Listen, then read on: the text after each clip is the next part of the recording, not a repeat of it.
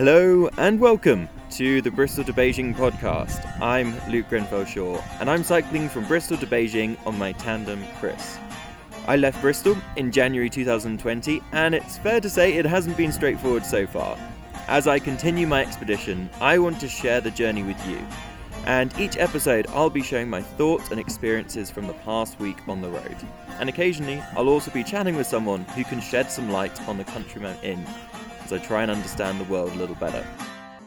So, without further ado, what's happened this past week?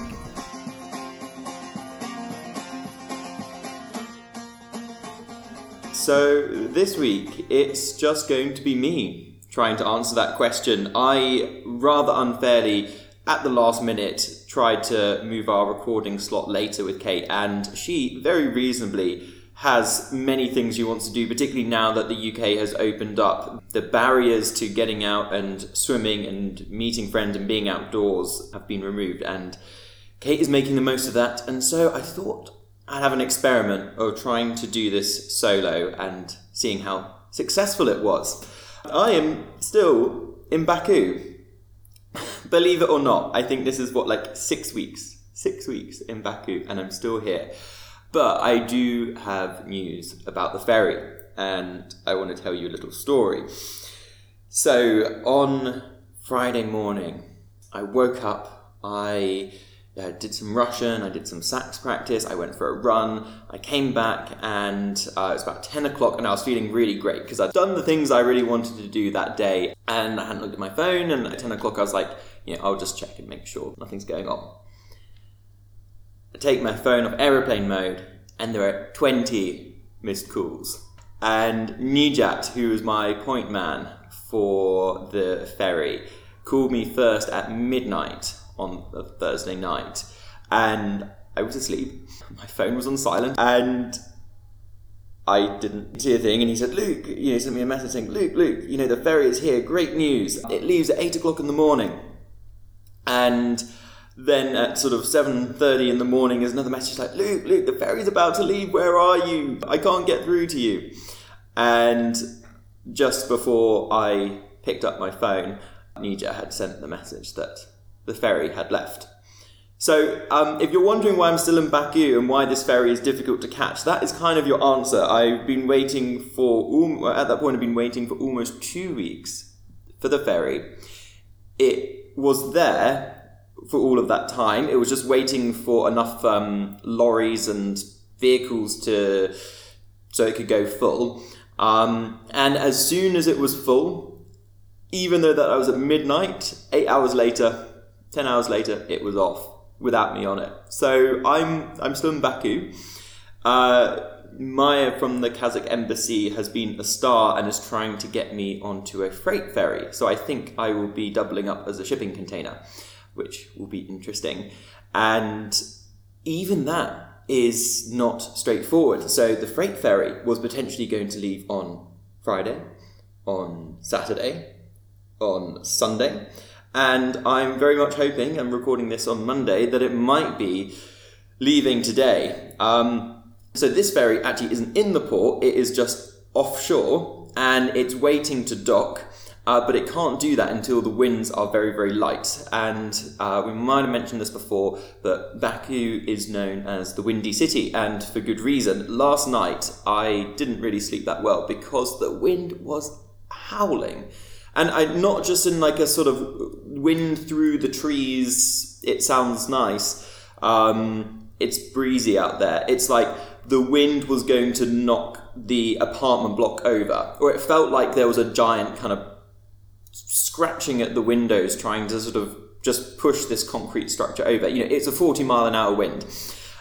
So understandably, the ferry, it hasn't docked yet, but it might be a bit calmer later. And I'm hedging my bets. I'm probably going to cycle down to the port after recording this and seeing how long I wait. And it might be a few hours, and who knows, it might be a few days. But fingers crossed, I will be getting moving. Now, Lucy Gossage asked a question, which I think was a great one. Thank you so much, Lucy. And she was asking, how do you change your mindset when things aren't going your way. And that has like very much been the case over these past like 6 weeks here in Azerbaijan, waiting for visas and then waiting for the ferry, that it hasn't kind of gone according to plan. And I suppose for me, well, first of all, it just hasn't been easy. Like, it has not been easy. I have had times when I've been like, well, what am I doing? You know, I haven't been nearly as productive. I haven't got as much done as I wanted to, because had I known I was going to be still here in 2 weeks' time, well, I'd just gone off travelling and I would have explored different parts of Azerbaijan, and perhaps I would have got involved in some projects. But I didn't realise that. So, of course, I think one of the things that comes out of this is you can't dwell on the what-ifs. So it's very easy for me to look back and say, well, you know, considering I was here for 6 weeks, I could have done so much. Well, actually, on each and every passing day, I genuinely thought that I could be needed in Baku or the ferry was about to arrive. And those were very reasonable assumptions. So I think it's so important to just give oneself, and, you know, in this case, give myself credit for just be like, okay, that was a good decision at the time. It hasn't ended up being sort of like you've made the most of your time in a sense, but you are based on the assumptions and the information that you had, expecting that you were going to be going any day now was quite a reasonable assumption. But I think what, for me, I've tried to sort of change my mindset in terms of getting the most out of the situation. I think that is just, I guess it's a mantra of mine. And recognizing that there was a lot that I couldn't do. You know, I couldn't carry on with the cycle.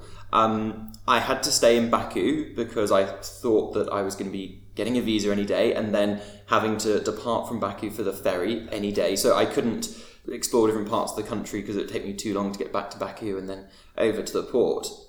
So then there was a case of, well, how do I want to spend my time? What can I do?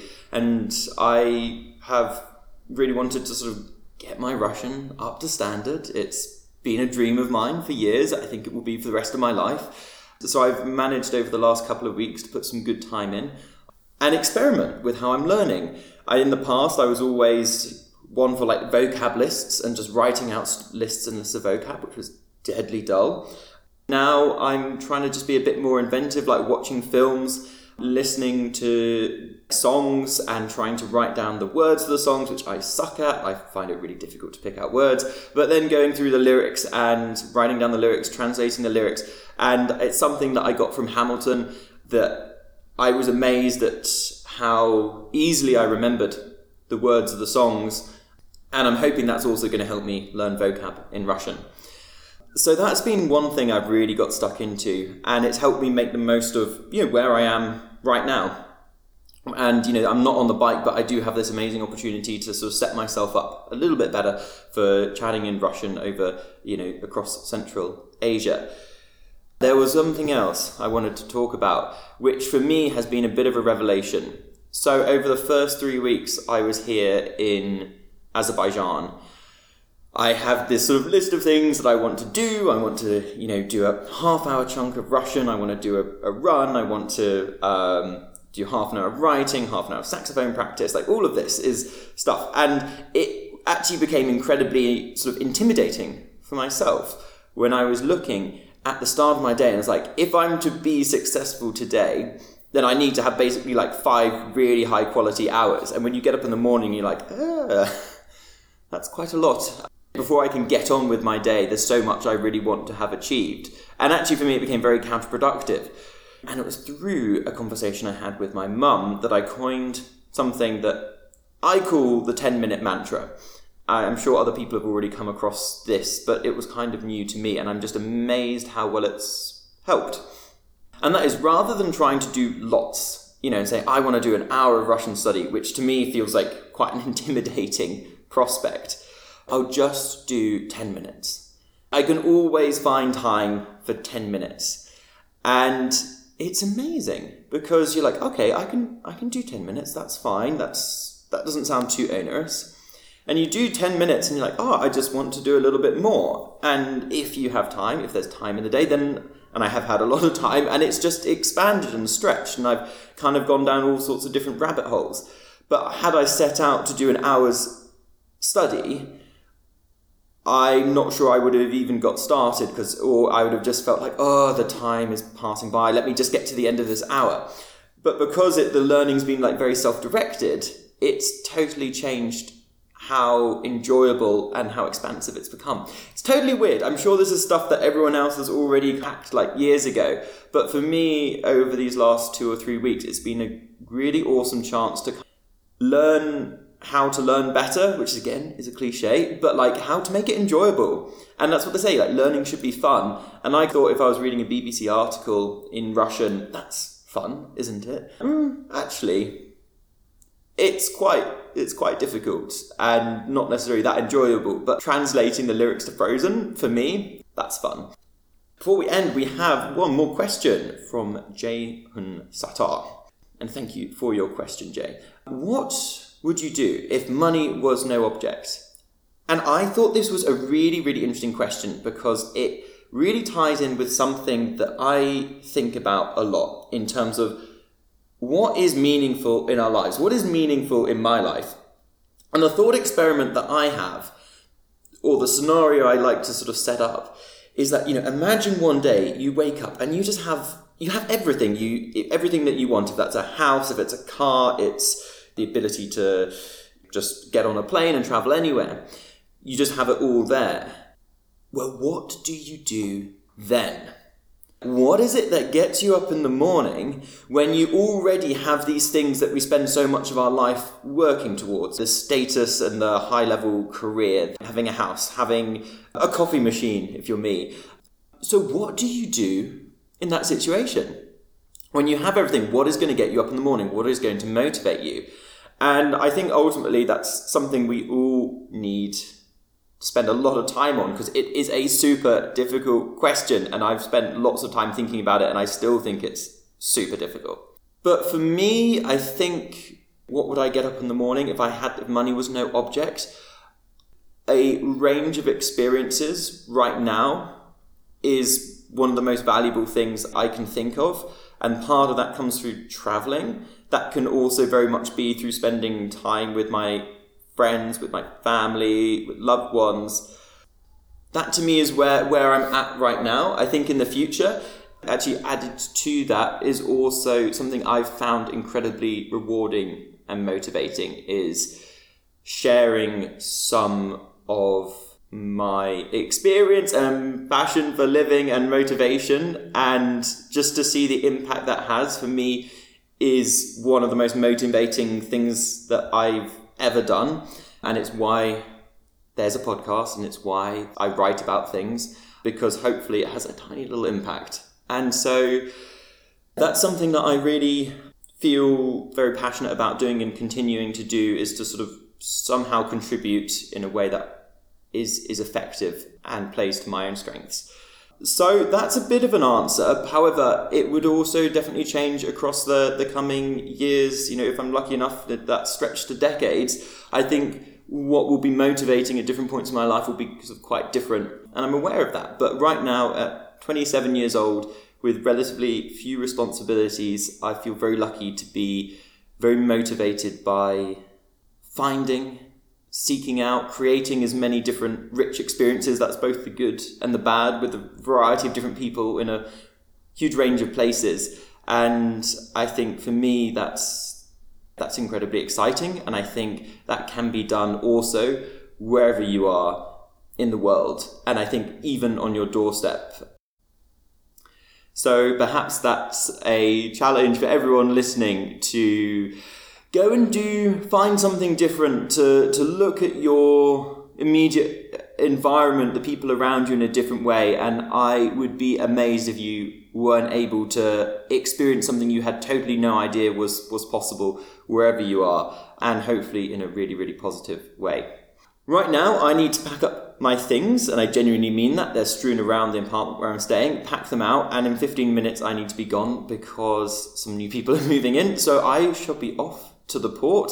I hope that next week I will be telling you I'm in Kazakhstan. However, if life is anything to go by, it's unpredictable, it's full of surprises, and I try not to take very much for granted.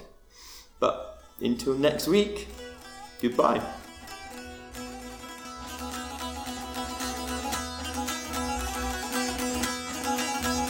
And that was this week's episode. I really hope that you enjoyed it, and thanks so much for listening. We put a lot of time into the podcast, so please do support us by subscribing, reviewing and rating. And please send in your questions that you have about any aspect of life on the road to Bristol to Beijing on social media. Until next week, goodbye.